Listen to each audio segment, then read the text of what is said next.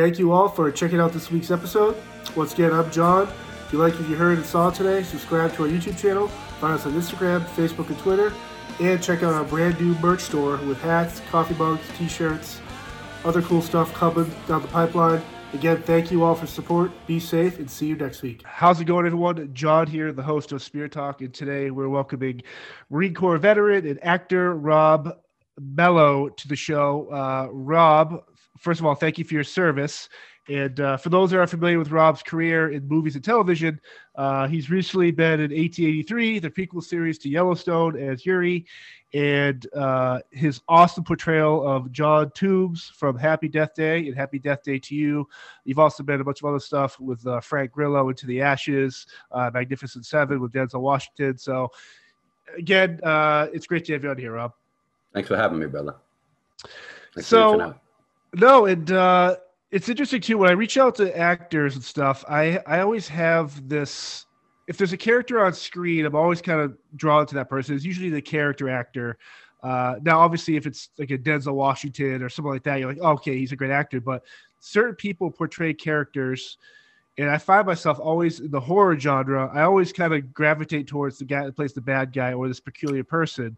And you playing John Toombs in here in Happy Death Day to You, it's such a, especially when the world is so not creative, people are rehashing old ideas, retooling stuff that's been redone and all this. For you to be part of a franchise now that has this really creative twist, from the first movie had these very horror vibes to the second one, which was more sci-fi, right, to you to have this little niche in this community now, it's got to be pretty cool for you. Yeah. Hang on, let me turn my damn phone down so we don't get bothered. It's funny because my ex, go to like a straight job, go to work, and they find out I played this guy, and oh my god, I saw it, and they start clutching pearls and shit, and oh my, he's such an asshole. I mean, how could you live with somebody like that? Blah blah blah. It must be horrible. And she's like, it's acting, dude. He's just like Danny Trejo, looks mean as fuck, right? And I'm sure I know once upon a time he was, but in reality he's not. He's funny as hell. I was in a flick with him. He was really cool. That was the flick with Danny Glover as well too. Badasses on the Bayou. Yeah, he's the first and only person I've ever met that I got starstruck. It lasted like 2 seconds, but I was just like, because that was the first big set I've been on, there's a parking lot full of trucks and shit. And, you get there, I didn't know shit. Like every page of the contract, I photographed and sent it to my agent because I didn't know how to read it. I didn't know what the fuck that shit meant. And so the ADs are basically they run everything. And the set AD is different than, the trailers, base camp. And so the base camp AD is like, get comfortable. If you want breakfast, I can bring you breakfast, shit like that. And I'm just like, all right, I like this, Yeah. But went to wardrobe, got fitted, done, go to hair and makeup. It's in the same trailer. And they open the door for you, say stepping, because it's they're working on people. And who the hell is sitting in the chair right in the doorway? Danny T. And he's like, hey man, where you been? We've been waiting for you. I was just like,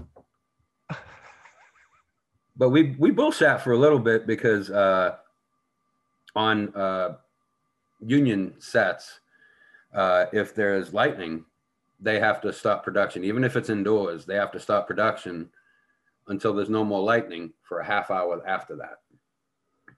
And it was shot in Baton Rouge in the summer. And so if you know Louisiana, round about 4 o'clock, every friggin' day like clockwork, there's a lightning storm.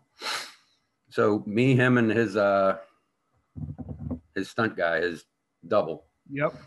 We were just hanging out outside, looking at the lightning and shit, bullshitting. He's like, so what's your story, man? I was like, this is my first, actual thing. He's like, oh man, that's so exciting. You having fun? I'm like, oh. He's like, so like, what's your goal? What's your, what's the prize in your eyes kind of thing? And I was like, do you want me to be honest? He's like, no, I want you to lie to me. Yeah, man. I was like, well, I want to replace you. And he stopped, like the air froze for a second. And he was sitting down. I'm 6 feet. I'm taller than him anyway. But he looked up at me and was like, huh. I explained. I was like, dude, you're one of the go-to bad guys in Hollywood. Yeah. Yes. And, if they need a badass Hispanic fellow, you're the one they call. He's like, yeah. I was like, but you, Keitel, De Niro, you guys are getting older. You're not quite so fucking scary no more, He's like, I could still shoot a gun. I'm like, yeah, I know, dude, but so can I, and I can outrun you. So it's what the thing I love too about you, like especially now with the conventions and stuff, the horror conventions popping back off again after the pandemic. Thank you, God. How cool is it for you to get out there and people be like, people show up to you and they're like, man, I did your portrayal of John the Tubes and Happy Death Day and all that. Like it just resonated with me. It's so powerful. Like you kind of taken aback by that now you're part of something that people, for whatever reason, either love to hate you or hate to love you, but you are now that character that people can kind of like look forward to meeting and talking to. No, I love it. I accept in my training, they teach about, sort of light energy, dark energy, and stuff like that. So I fully accept that I'm perfectly capable of murder. Now, would I? Depends on the situation, you know? And I'd already come to terms with, the possibility of dying and or murdering somebody years and years ago. When I was 18. But it had to be for a good damn reason, somebody's invading my fucking house. I see somebody's about to get killed or, some mortal shit going down. Yeah, I'm fine with that, Does that yeah. Go ahead. Does that come from your time in the Marine Corps? And is there any correlation between, let's say, your military career and it kind of seeps into other characters where it's like that idea of violence or necessary violence, I should say? Does that ever seep through when it comes to playing someone like John Tubes or Yuri or someone like that? Well, I had to do the first horror piece I did was 10 Seconds to Run. Yes, and it was a little series we shot in Florida. It was shot by, they're the Jalbert brothers in the Tampa St. Pete area. And for having a 3-man crew, they did some pretty badass stuff. The shots they got, and they just let us riff. There's a whole damn dinner scene where it's just the 3 of us in character fucking around. And they let it roll for like a half hour. I'm like, did we get the shots? Half hour later, did we get the shots or what, guys? And they were just like, but shit, what was the original question? So I looked around at the various genres, and I just started the acting class that I was in. And shout out to Kathy, teacher. One of the things she's gonna hate me because I'm gonna say the word method, but process. The process that I use is Eric Morris, and he's the most prolific author on the fucking subject. And if you want to get into acting, go buy Being and Doing by Eric Morris, $5 off of Amazon. Believe me, it'll change you. It'll teach you. And it's really psychological. So there's subpersonalities, and that comes from Carl Jung. And looking back, you're supposed to look back at the furthest memory that you can look back to and you can remember. It might be a smell, it might be a color, music, something happened, whatever it is. And then you try to go back in to your memory because it's there. And remember, what were you doing? Mine was looking out the window at the blizzard of 78. We lived in the projects in Massachusetts. And our bedrooms were on the second floor. And the friggin' snow was damn near up to the window. Wow, it's really bright, really white out. And I remember the stank of the polyester red blanket we had with the little pills on it and stuff. So, you know, you just go through everything in your life that you can possibly remember, and you'll start remembering shit that you forgot. And I came up with an exercise for myself because, you know, he teaches various exercises, you know, because everybody's story is different and everybody has different problems that have come from their past. So in order to master it and portray that, you've got to deal with it as a human. Right. So if I were diddled as a kid and it just fucked me up and I blocked it, you know, in order to cope, this way teaches you to confront it and don't make it a weakness, make it a strength. So I look the way I look. I know what I look like. I look mean as fuck. Yeah. And I went out for brunch this past Sunday with my fiance, and I recently got a couple tattoos at a local place. And the dude, you know, we were talking about, you know, film and all that stuff. Well, I go out to smoke a cigarette before our food come. This dude comes out. He's like, "You do look mean as fuck in real life." Wow. I'm like, "Hi, I'm Rob. You know, it's good to fucking meet you too, dude." He's like, "No. I saw this. I saw that. You know." And I'm just like, "Damn. You know, like Trejo and you look just like two dudes I would not want to fucking meet down a dark alley." And I'm like, "Well, all right, I appreciate that, but you know, the way I was taught, everybody's capable of everything." There's the story of oh, what the hell's his name? Anyway, he's a Jewish actor, Dustin Hoffman, and while he was in college, you know, they kind of did a Fight Club for acting, and you know, who in history would you like to portray? And he's a Jew. And he's like, "I'd love to play Adolf Hitler." And everybody was, you know, aghast. You know, he was Satan himself. He was a monster. Da, da, da, da, da. He's like, no, the fuck he wasn't. He was a human being. So everything that was in Adolf Hitler to do that allowed him to justify and do this crazy shit that he did is also in me, because I'm also a human. So for like 10 seconds to run, I realized as I read the script, that character, Gideon, he does some really fucked up shit. And I realized that I myself would not do these things. So I've got to tap into that piece that would be all right with it or even encourage it. But in order to do that, I've got to pull a little bit of empathy, of humanity out of me.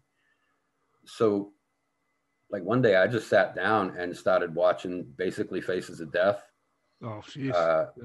And that kind of shit, you know, South African torture methods and shit like that. They do some fucked up shit.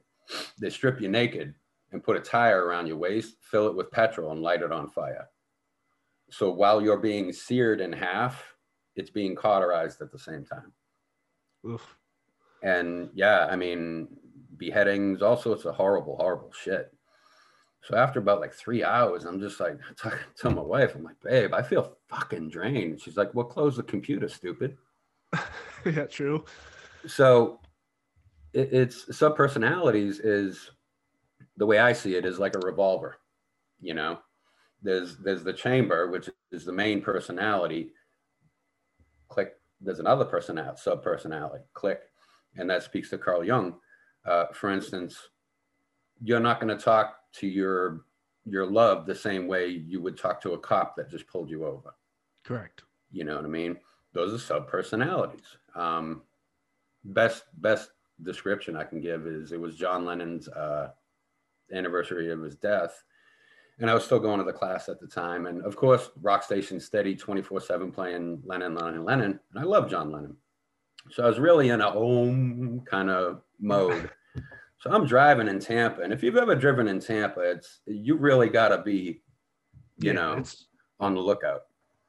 And this guy in this little shit box, well, he beat my ass but I was in a 4-banger at the time, but he damn near hit me. And I went from, you know, guru to wailing on the horn, "Motherfucker, white knuckles and trying to catch up to him to do whatever. Couldn't catch up to him. So in that span, and I cranked the radio back up. So in that span, I flicked through like 4 sub-personalities like that. And we don't even realize we do it all the time. Right. You know, you wouldn't talk to your boss the way you talk to a priest kind of thing. You know, you wouldn't call him father, shit right. like that. So it's, I can't speak highly enough of no, that's cool. Eric Morris, you know. And for just to stay on the idea from Happy Death Day, in terms of the director that put this cast together, and this character of John Toombs, which is, I assume most people have seen it, he's a killer, right? And so when they put together the idea of what this person is going to be as a human, when they look at you, how did you have any awareness of terms of what changed with the script, or once they saw you, like, dude, yes, like you said, you look mean as fuck, but you got this humanity to you where it's like you can portray this character really well? Well, you're only given sides when it was a independent film when I auditioned. So it was in-person audition, and I actually had trouble with it because it was the hospital bed scene, but you're not going to be laying on a hospital bed. It's like a green screen in the back, and you know, the backdrop, and there's a camera right there. So I'm racking my brains, talk to a friend. He was like, just make like the wall is your bed and then just fucking act, you know? And initially I was supposed to kill the security guard on camera. Yep. Instead of him just not being there. But no, he was there. He was on the floor. But I talked to the director from Into the Ashes. Because I had just written a couple of screenplays and wanted to get info from the other side of the camera. You know, what do you look for? What do you see? You know, because you see 300 videos of the same paragraph. Right. He's like, dude, some people just fucking jump out at you. You know, yeah, it's the same thing, but the words don't matter. And the best way I can explain words don't matter, and they don't, is the phrase, I love you. So you could be on bended knee with a rose and a ring and say that phrase, or you can have her in a headlock with a gun to her head saying that exact same phrase. Right. It's just the energy that you put behind it is what comes through, what matters. And in order to pull that from yourself, you can't be, I love you.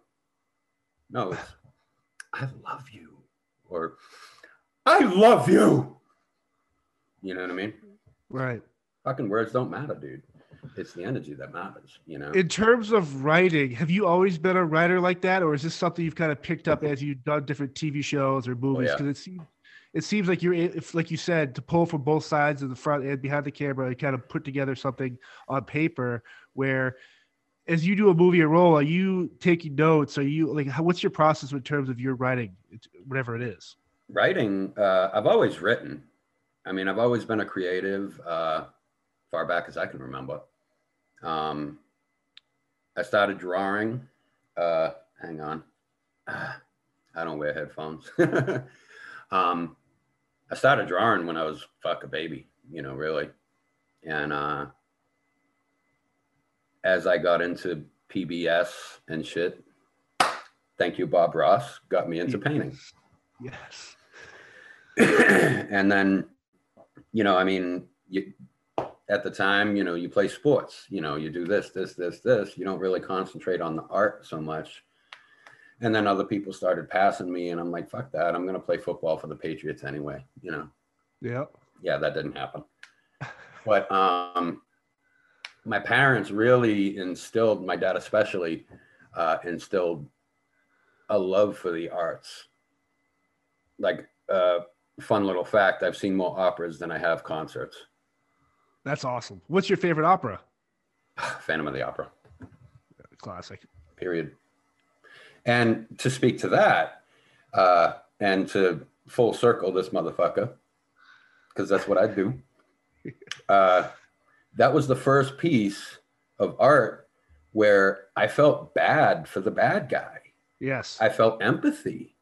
And, as Star Wars has progressed, Darth Vader, yeah, that's a tragedy, but he made fucking choices. This dude was born with a deformity, and the cruelty of society fucking warped his mind, and he thought he could have love.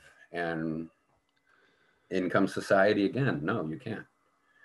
So I felt real bad. And we had the original London cast on CD, and me and my dad used to sit in the basement. And you remember the speakers that are like yay fucking high, right?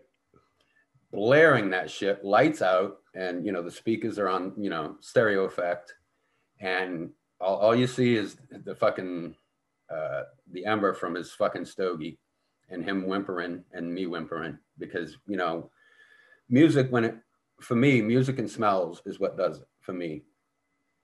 So when I hear a piece and you can actually see it in your mind.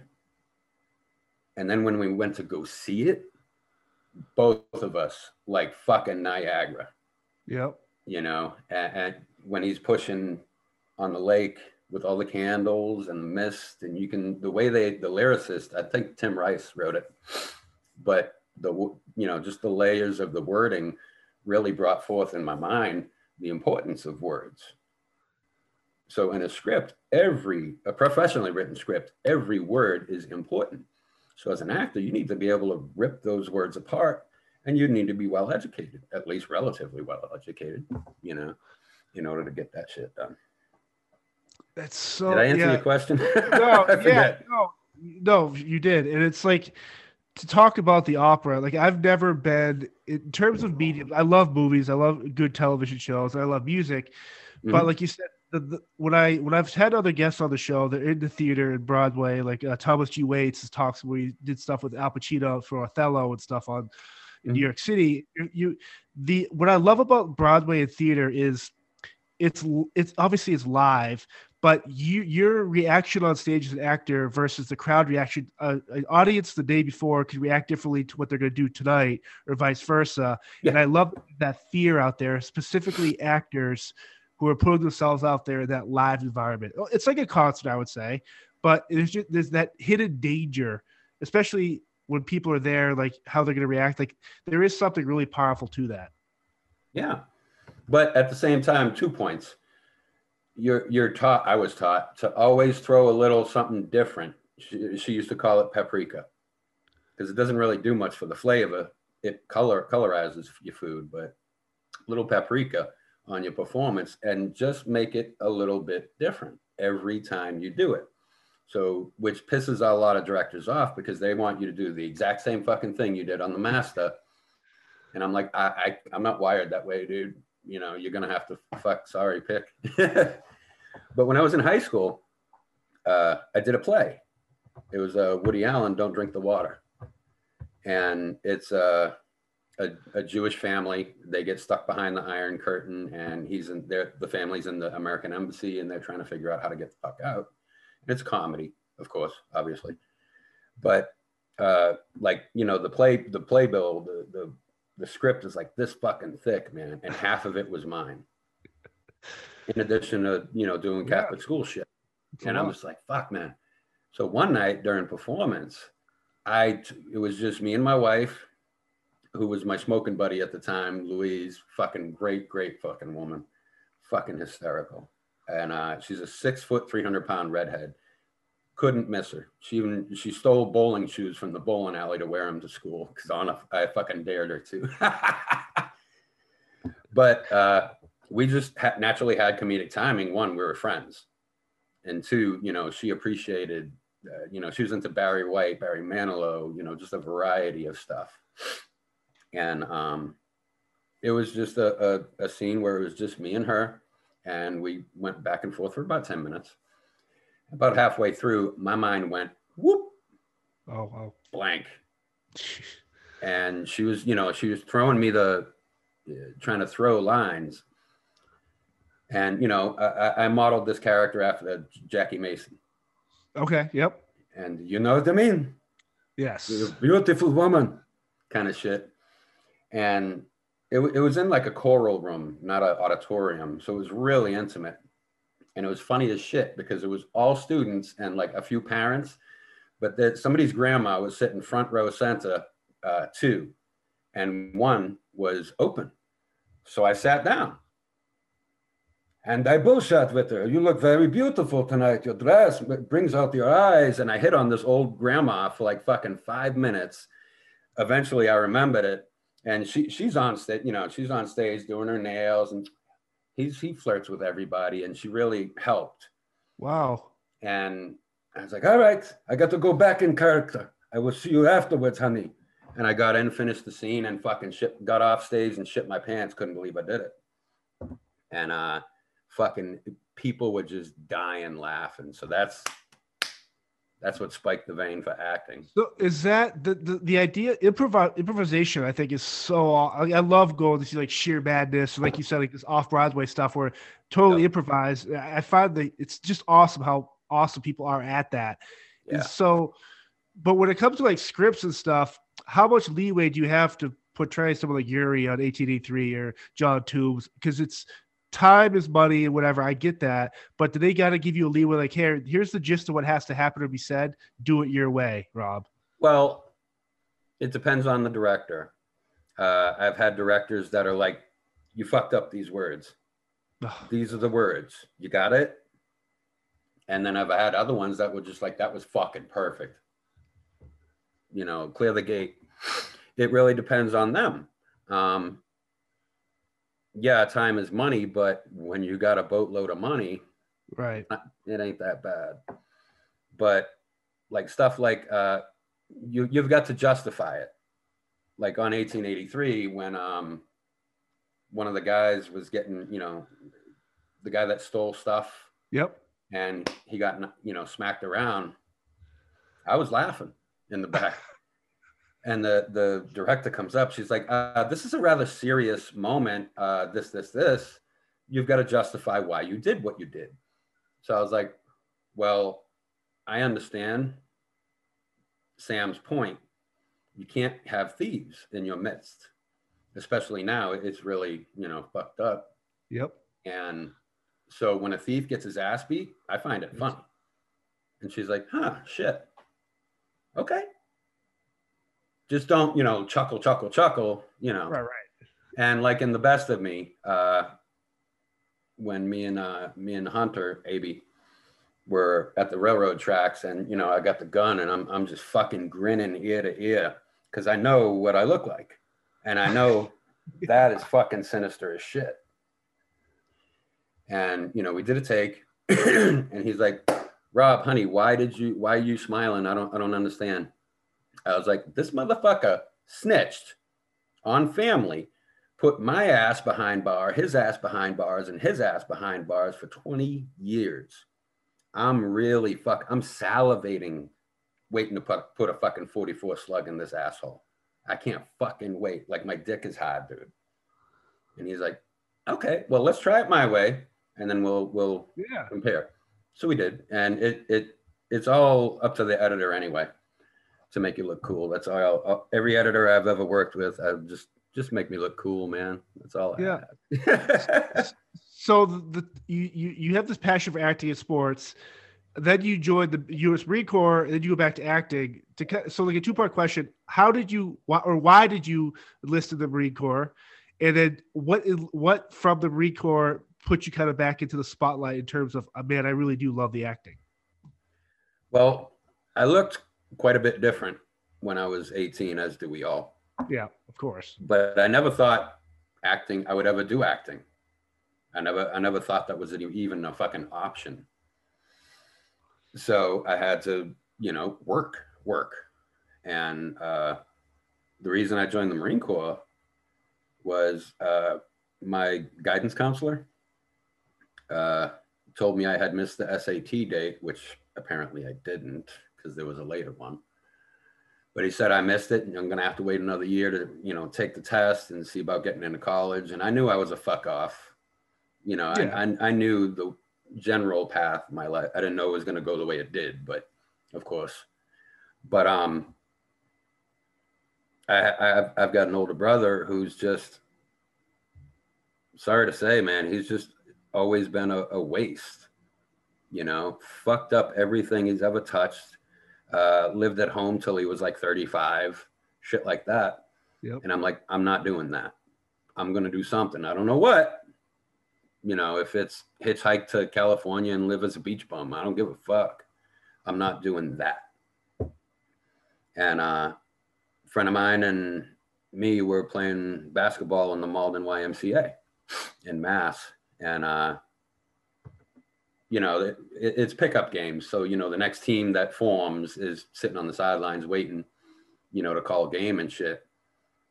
And this dude was on recruiter's assistance for the Marine Corps. I just got out of fucking Paris Island, blah, blah, blah. And he's like, so what are you guys doing? Going to college? What's up? I told him, nothing. I don't fucking know. And at the time, Navy SEALs had just come out not too long ago, with Charlie Sheen and shit. And I'd always been athletic, always been good at, like, we would ironically play war in the cemetery across the street from me.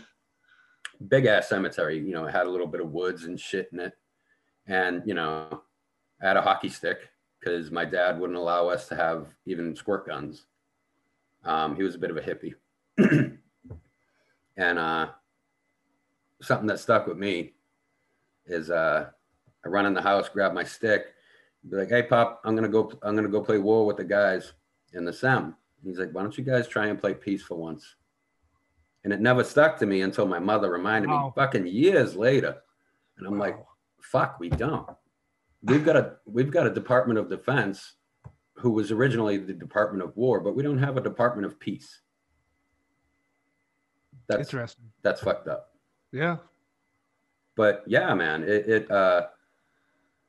that dude brought us into the office. They gave us the spiel, and I was like, fuck yeah, I want to jump out of airplanes. I want to be the guy that kicks the door in and fucking brah, all that jazz. But as I got in, as I experienced more of it, politics is inevitable because, we're an empirical, we're not so much an empire in the traditional sense, the sun never sets on the Union Jack kind of thing. But for economic reasons, we have bases fucking everywhere on the planet. And I was on a thing called Air Alert, and they usually put the new guys on it. It's basically modern day Minutemen. Got it. You've got your shit packed by your door. You've got your will signed out. Everything. And we got a call. So you've got to be wherever the president throws a dart on the fucking world map.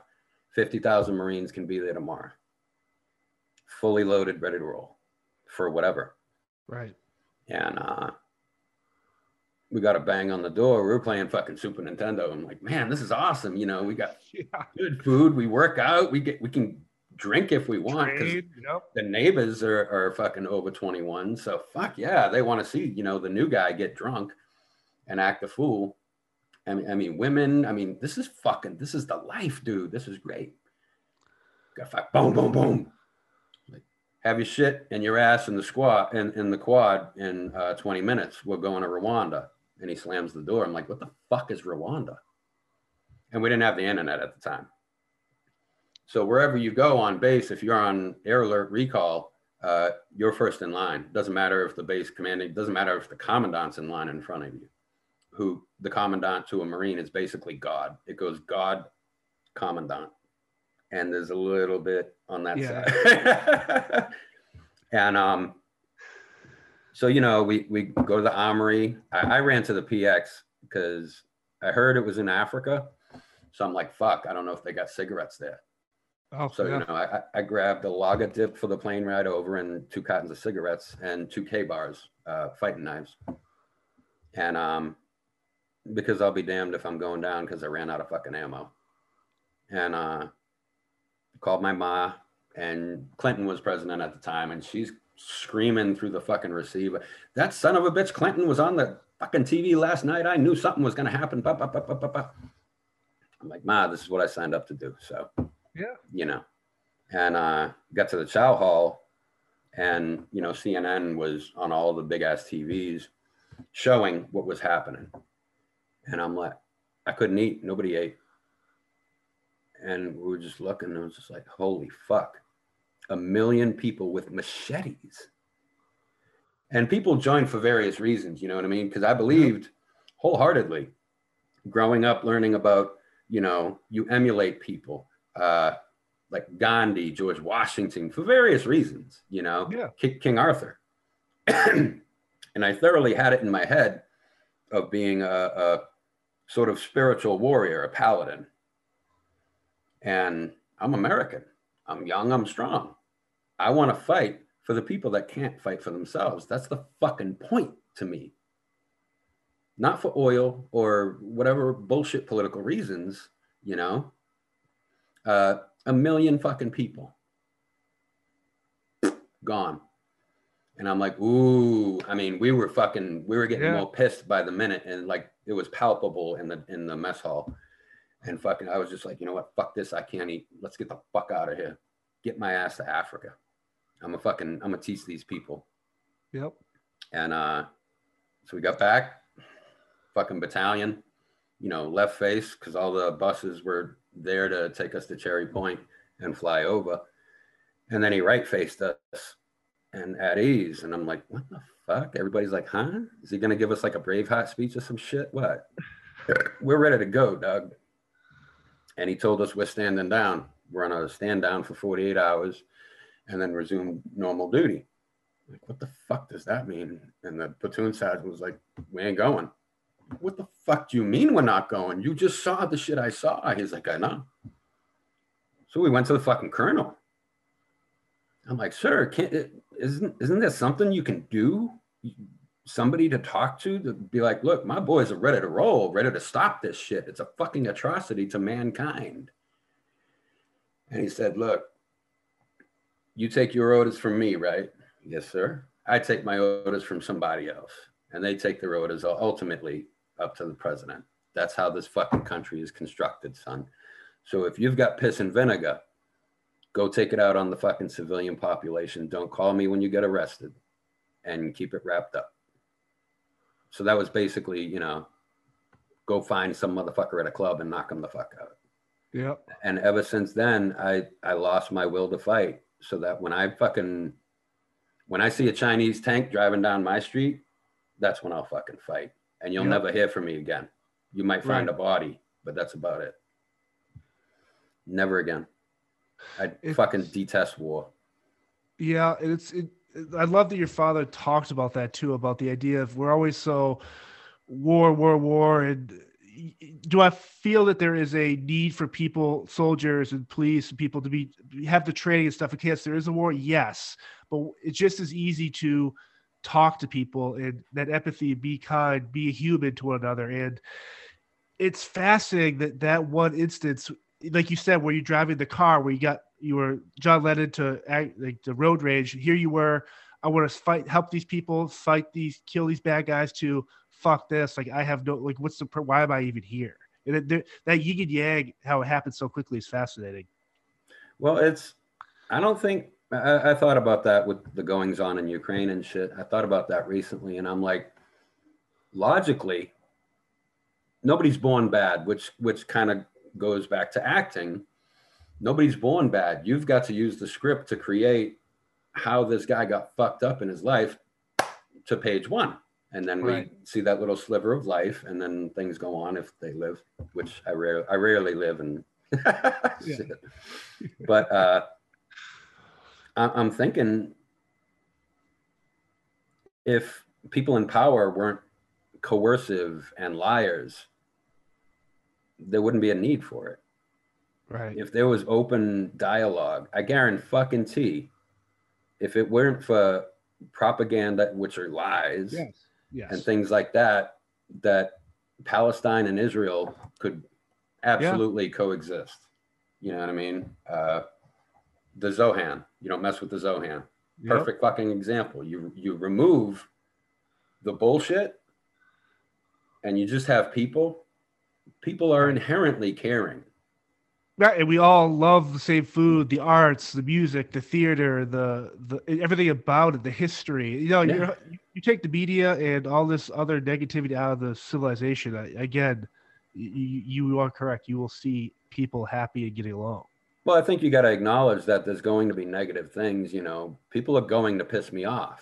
People are not going to bring their cat back in fucking Walmart to the little bin thing. It doesn't piss me off or I want to fucking kill somebody or a whole race of fucking people or a country. But I'm just like, what the fuck? Why are you being lazy? Yeah. Stuff like that. It's so in terms of training in the military, though, like obviously you're very good with shooting and firearms. Did that stem from? Yeah, I heard you actually got some awards. Did that stem from just having to pass time, or were you generally interested in learning about the nomenclature, the shooting, everything related to the firearm? Oh, the Marine Corps teaches you all that shit. In the Marines, every Marine is a rifleman, is a quote. Yep. So if you're a cook, you've got to pass the Marine Corps rifle range. And I think it was 200, 300, 500 yards. And at 500, it's like kind of a man-sized target. So I can hit a man in the head with iron sights from 5 football fields. It's crazy. That's everybody though. So that right. and that's a great fucking idea, because what if the enemy gets into your baggage train? What if it gets in your rear? Yep. Well, the cook can go fucking brap brap with efficiency. And it being a small and agile force full of bad mean motherfuckers, you know what I mean? And the Marines get all the shit equipment anyway. We get the shit that the Army doesn't use anymore. Which, whatever. I don't give a fuck. I'm good with that. As long as I got something. So in terms with obviously the Marine Corps training you have in the firearms, when it comes to transitioning to movies and television and stuff with weapons on set, and I know recently the Rust incident happened with Alec Baldwin and stuff, and we don't have to get into the he said, she said aspect of it, but the fact that there is an armor on movie sets that have this specific role, and someone like you with the military and the proper training, is it infuriating to see news like that when events like that do happen because people don't take the firearm seriously? It's just carelessness. For instance, Brandon Lee, yes. That wasn't a live round. It was just it was a blank, which is a bullet without the projectile, basically, but it wasn't a clean barrel. So whenever I've got a fucking firearm, the armorer hands it to me, very careful, blah, blah, blah, blah, blah, blah. They show me, if it's a 9 or whatever, they'll, but I want them to run a fucking pencil through it. So I can see the eraser. And then I'll fucking check it. I don't go, hey, because that's, again, stupidity. Yeah. But, you check it and you, all right, let's do this. It's sad, and it's just carelessness, and it's sad that that young lady lost her life. Yeah. Personally, I triple check every fucking weapon I got. Yep. Swords, whatever. If it's a sword made in Pakistan, fuck no. Germany and Japan make the best swords. Gotcha. Yeah, because I'm curious. For actual use. Right. for show, Pakistan makes beautiful fucking swords, but.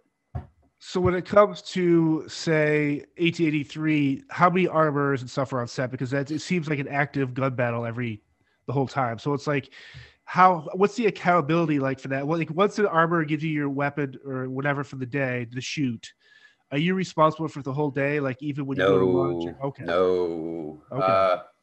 For every shot, for instance, those bad guys came up, the bandits came up, and we ended up fucking giving them a beatdown. It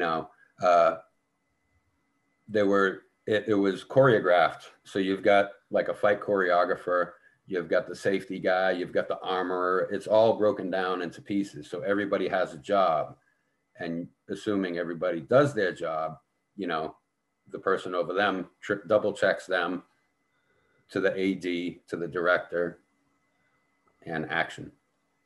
So it's just like, one of the guys, the guy that I had to kick ass to, I give him a couple good kicks too, but he dropped his gun. Oh. And when one of the actors picked it up, he was supposed to. Yeah. And completely fucking stupid scene. I don't even think it made it in, thank God, because it was logically fucking stupid. And it's like another scene where like it's hot as fuck. This is Dallas Fort Worth area in the summer. Yeah. And it was hot as balls. And I had period clothing on. So like I had the big ass duster on. I had like a vest, an undershirt, pantaloons, all that shit. And so I took my fucking jacket off, you know, and wardrobe comes up. Oh no, you got to put that on. I'm like, no, the fuck I don't. I ain't putting that bitch back on because it's too fucking hot. You put this shit on. You can take my paycheck, you know. So logically, it's hot. Everybody's fucking hot. There's this dude hanging out by the fire in the background going, and I'm like, what the fuck are you doing? I'm just like, good God. And they pay you. Wow. Yeah. Okay. Yeah. But like, as far as safety goes, you know, everybody has their job and we're all professionals.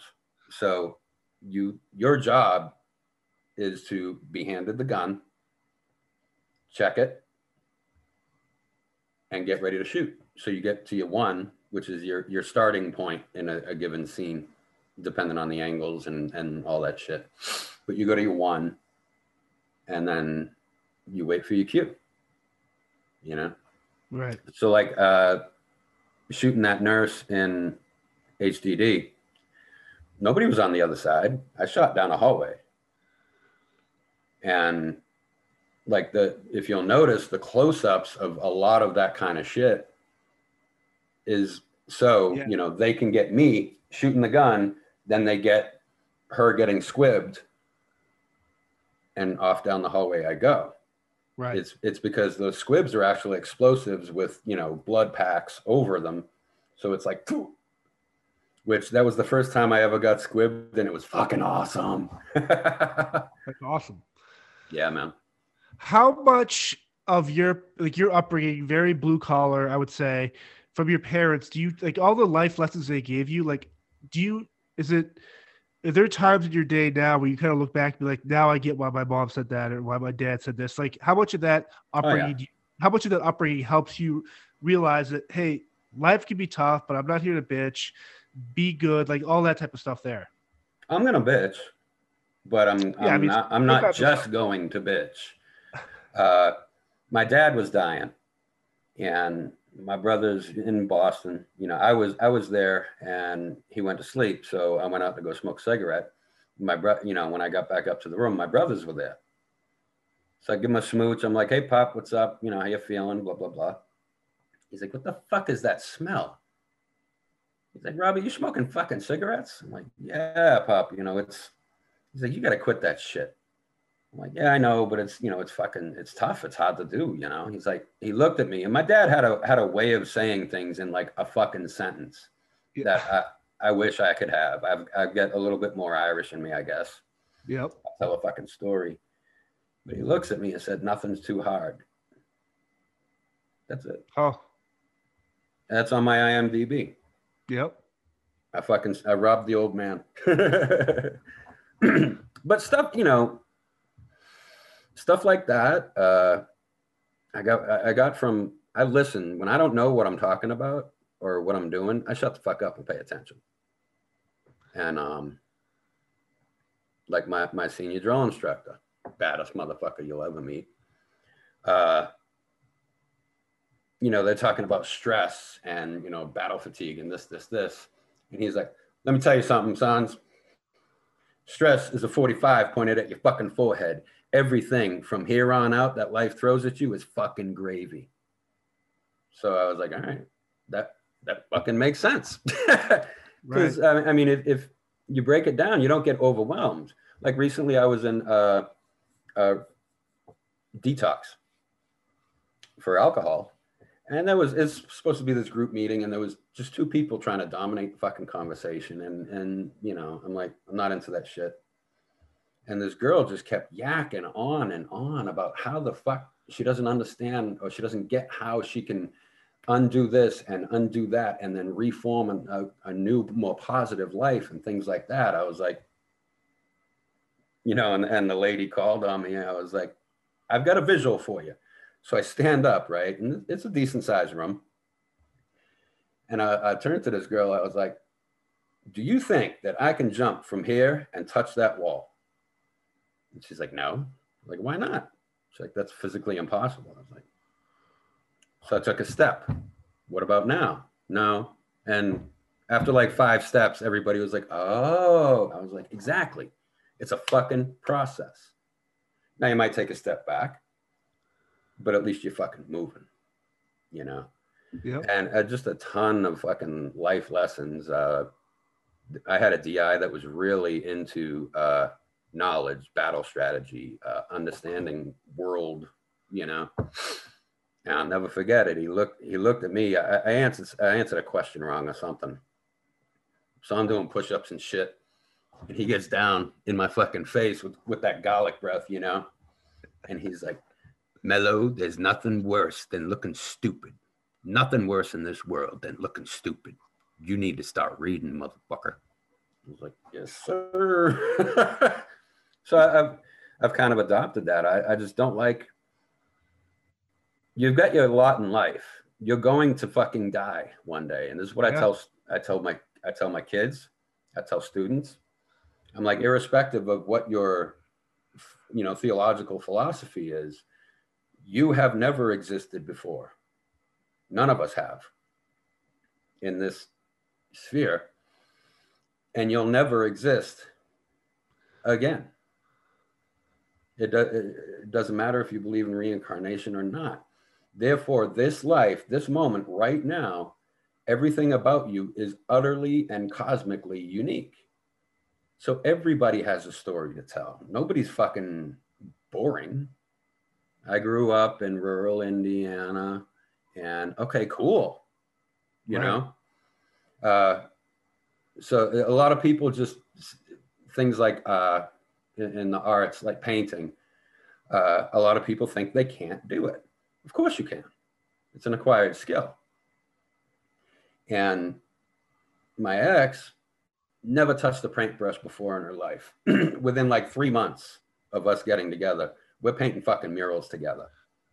You know what I mean? Because it's your implement, which in acting is you.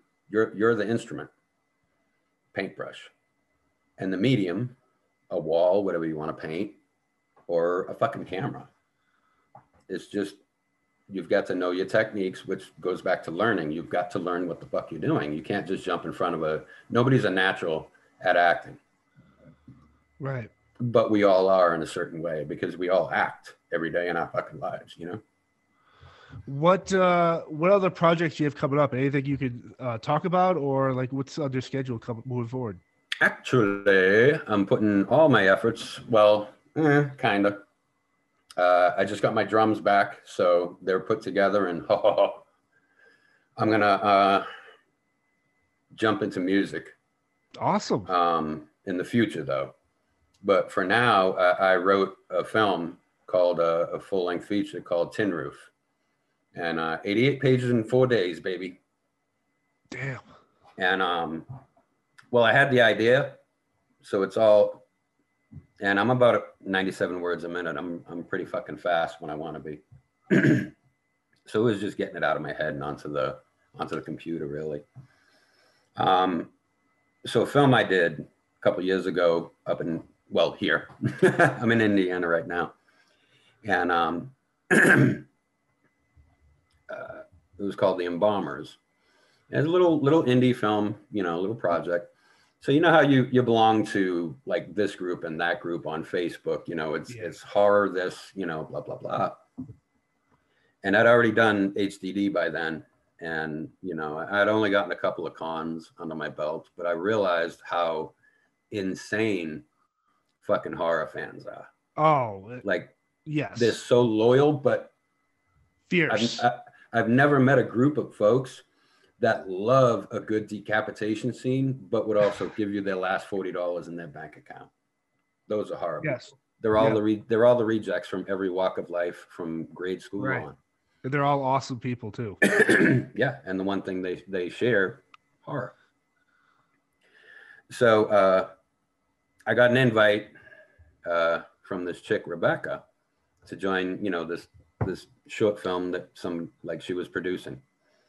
And I was like, wow, you know, I'm checking out the art, you know, the concept art. I'm like, wow, that's a really good idea. You know, I really like the art. You know, what's the deal? You know, can I read the story? And she's like, fuck yeah, sent it over. So I read it, and I'm like, this is pretty good. You know, a little bit of this, that, and, you know, it should be in good shape, in my opinion. And I was like, has it been cast yet? And she's like, no, why? I was like, well, when auditions come up, you know, let me know. And I was going to audition for the main role, but it's an indie. So I, you know, it's not cast in LA or anything. Right. Anyway, at the time, my going rate was double scale from Fear the Walking Dead. If you don't know what scale is a pay rate for SAG, the Screen Actors Guild. Is basically about $1,000 a day, or I think it's $32.50 a week. Gotcha. So double that. And it was going to be like 2 weeks worth of shooting, so that's at least about 12 grand for me alone. And I was like, you know what? I asked for peanuts up front because I did need a couple bucks. I always need a couple bucks. But, you know, I wanted to do back end, you know, points. Yeah. Producer type points. And she's like, oh, fuck yeah, no problem. And she was going to pay for me to come up and, you know, take care of it out of her own pocket. And the fella that, you know, made it, he didn't want it, you know. And so she's like, you're a fucking idiot. Bye. And she left the production. And she's like, dude, stick with me. Yep. I've got a script idea. I'm writing you into it. This. I was like, all right, well, what's the story? Is, you know, where's the script? She's like, it hasn't been written. I'm like, oh, fuck. All right, well, you know, what's the story? What's the basic gist? Told me the story. I'm into it. And so they're in the process of writing it. You know, they had cast it before they wrote it. So they really wrote around the actors and their natural mannerisms, so that even if they were having a bad day, you know. And I wrote a couple scenes. One of them was a date night, which is it turned out phenomenally. And a lot more lighthearted, excuse me, than what I had seen when I wrote it. But I wrote that bitch. I had an idea, and I just, in 5 minutes, I had a scene. Awesome. Yeah, I didn't really edit it at all. Maybe like a typo here or there. But so we're shooting that. And, you know, when you're done shooting, you know, you have a beer and chill and bullshit. And I'm like, you know, Rebecca really had her shit together. Like, I've worked with a lot of different directors.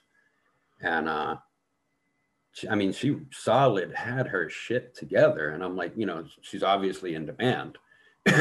So, you know, what do you got coming up next? She's like, nothing. I got to get a straight job. Sucks, but, you know, you do what you got to do. You don't have a film coming up? She's like, no.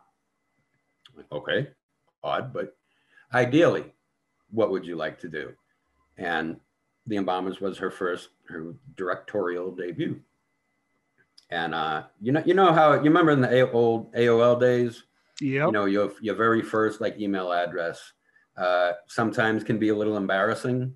Yeah, 100%. Yeah, like, you know, mine was Bacchus because I like to drink. Yeah.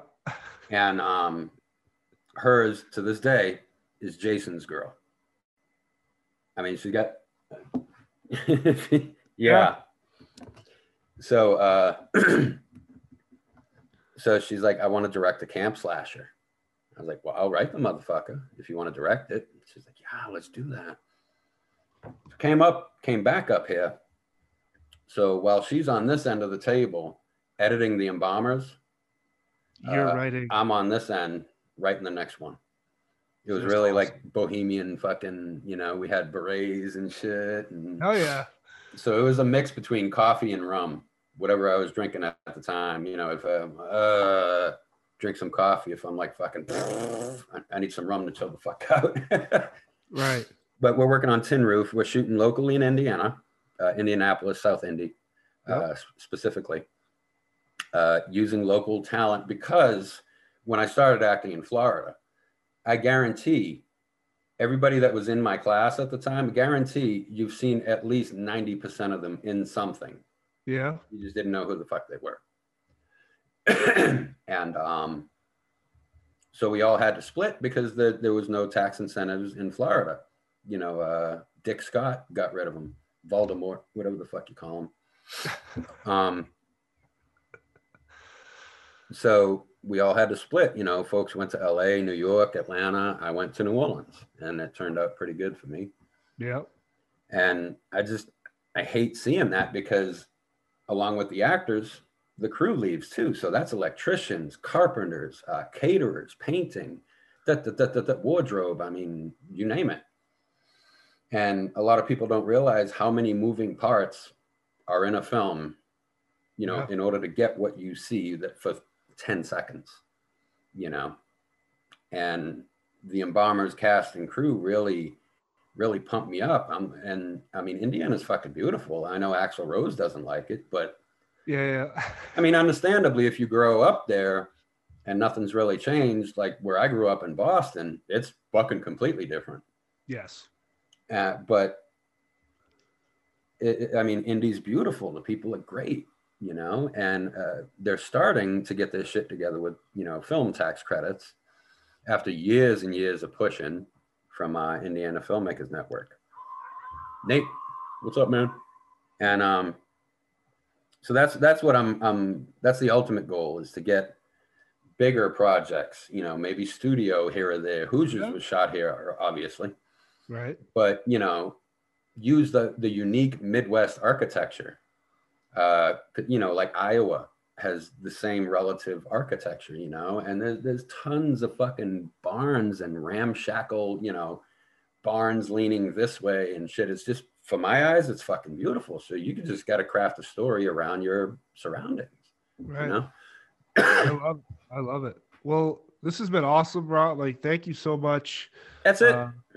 Yeah, for jumping out here. I like to keep it within the hour. The next time you're on here, we'll talk about more. But it was just, I'm super blown away by, you could definitely see how the aspects of your upbringing and the military career and stuff like really resonates with you. As like you're a real like heart on your sleeve type of person, and especially in industry. I think that's something that's lacking greatly. Especially when you hear all this TMZ bullshit out there. That I wish there were more people like Rob working out there in movies and stuff. So. I appreciate it. Well, we do have an Indiegogo, I have to mention. Yeah, for sure. Running. It's a Tin Roof movie. Just look for that on Indiegogo. Yeah, we'll share the links and all that. Facebook. Yep. Yeah. One of them that I wanted to bump was it's like $150 for like a 3-hour. And it's going to be longer. I'm not going to be able to compress everything that I've learned and been taught and ingested in like 3 hours. So it's probably going to be a few days worth at least to make it worth it. But it's super cheap. Yep. And like I seen online, this one lady on Facebook says she has over 90 credits to her resume. And she's teaching a 6, is it 6? She's teaching like a 1-day course for like $350. So I jump on over to her IMDb. She's got like 6 acting credits. Yeah. You know what I mean? 6 thank yous, 6 that, you know what I mean? It doesn't add up to anywhere fucking close to 90. I'm like, archival footage. Yeah. Right. Like bullshit is really everywhere nowadays. Fuck. Yep. So, you know, I'll teach you the craft, which is, you know, acting, pulling from yourself to portray whatever it is, how to tear a script apart, not literally, but you know what I mean. The instrument, yourself, you've got to take care of yourself. I know I do, but I don't. And the business aspects of it, you know, what makes a good headshot? How do you construct a resume? What do you do? What more specifically don't you do? For instance, in casting, you get, you know, the paper resume.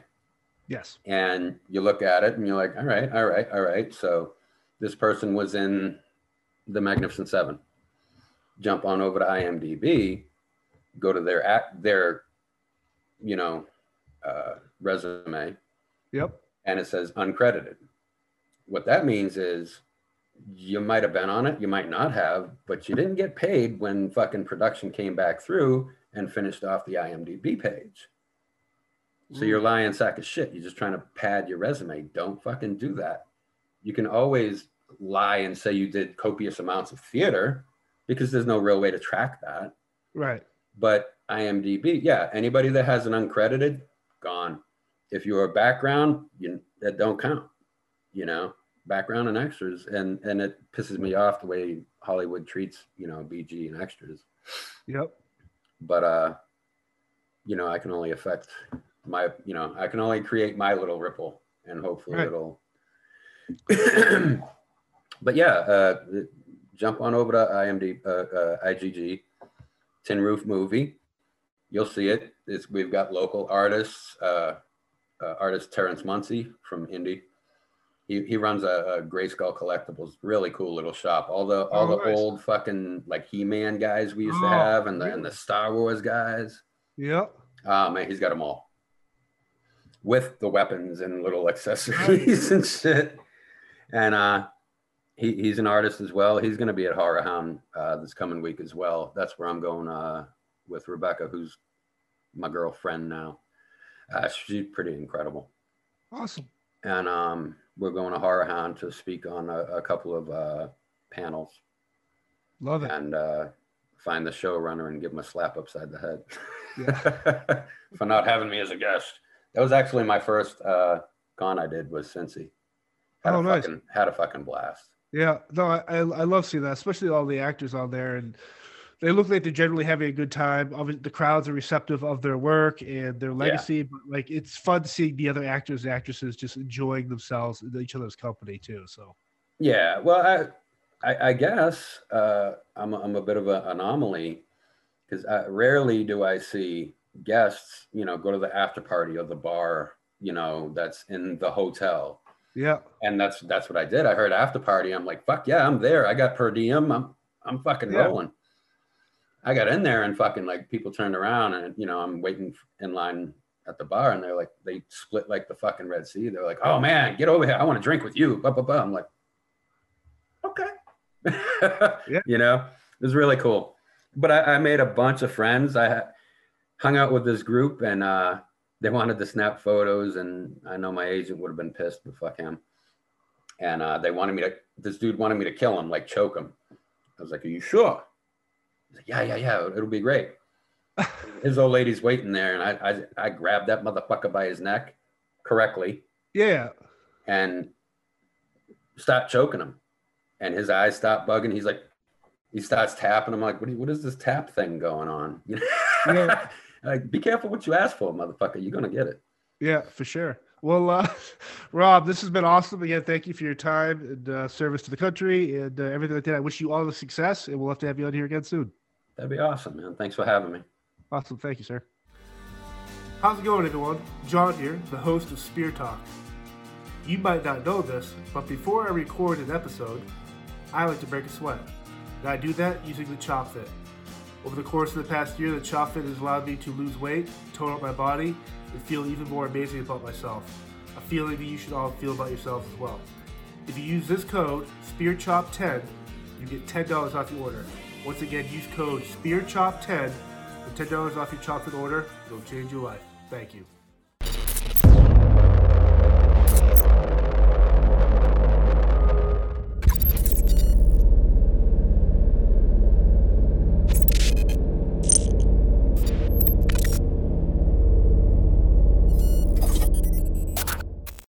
Hi, I'm Mercedes Nichol, four-time Winter Olympian and host of Dropping In, a podcast with Mercedes. This is a podcast where I interview a bunch of different people. I get the good, the bad, and the ugly, as well as I share my stories along the way. Now you can drop in at droppingin.com or subscribe on Apple, Spotify, and YouTube. I'll see you soon. Connie Thiessen, the host of Broadcast Dialogue, the podcast. We focus on Canada and the challenges facing Canadian radio and TV, as well as highlighting those moving the industry forward from podcasting and streaming to new broadcast tech. Check us out at broadcastdialogue.com or your favorite podcast app.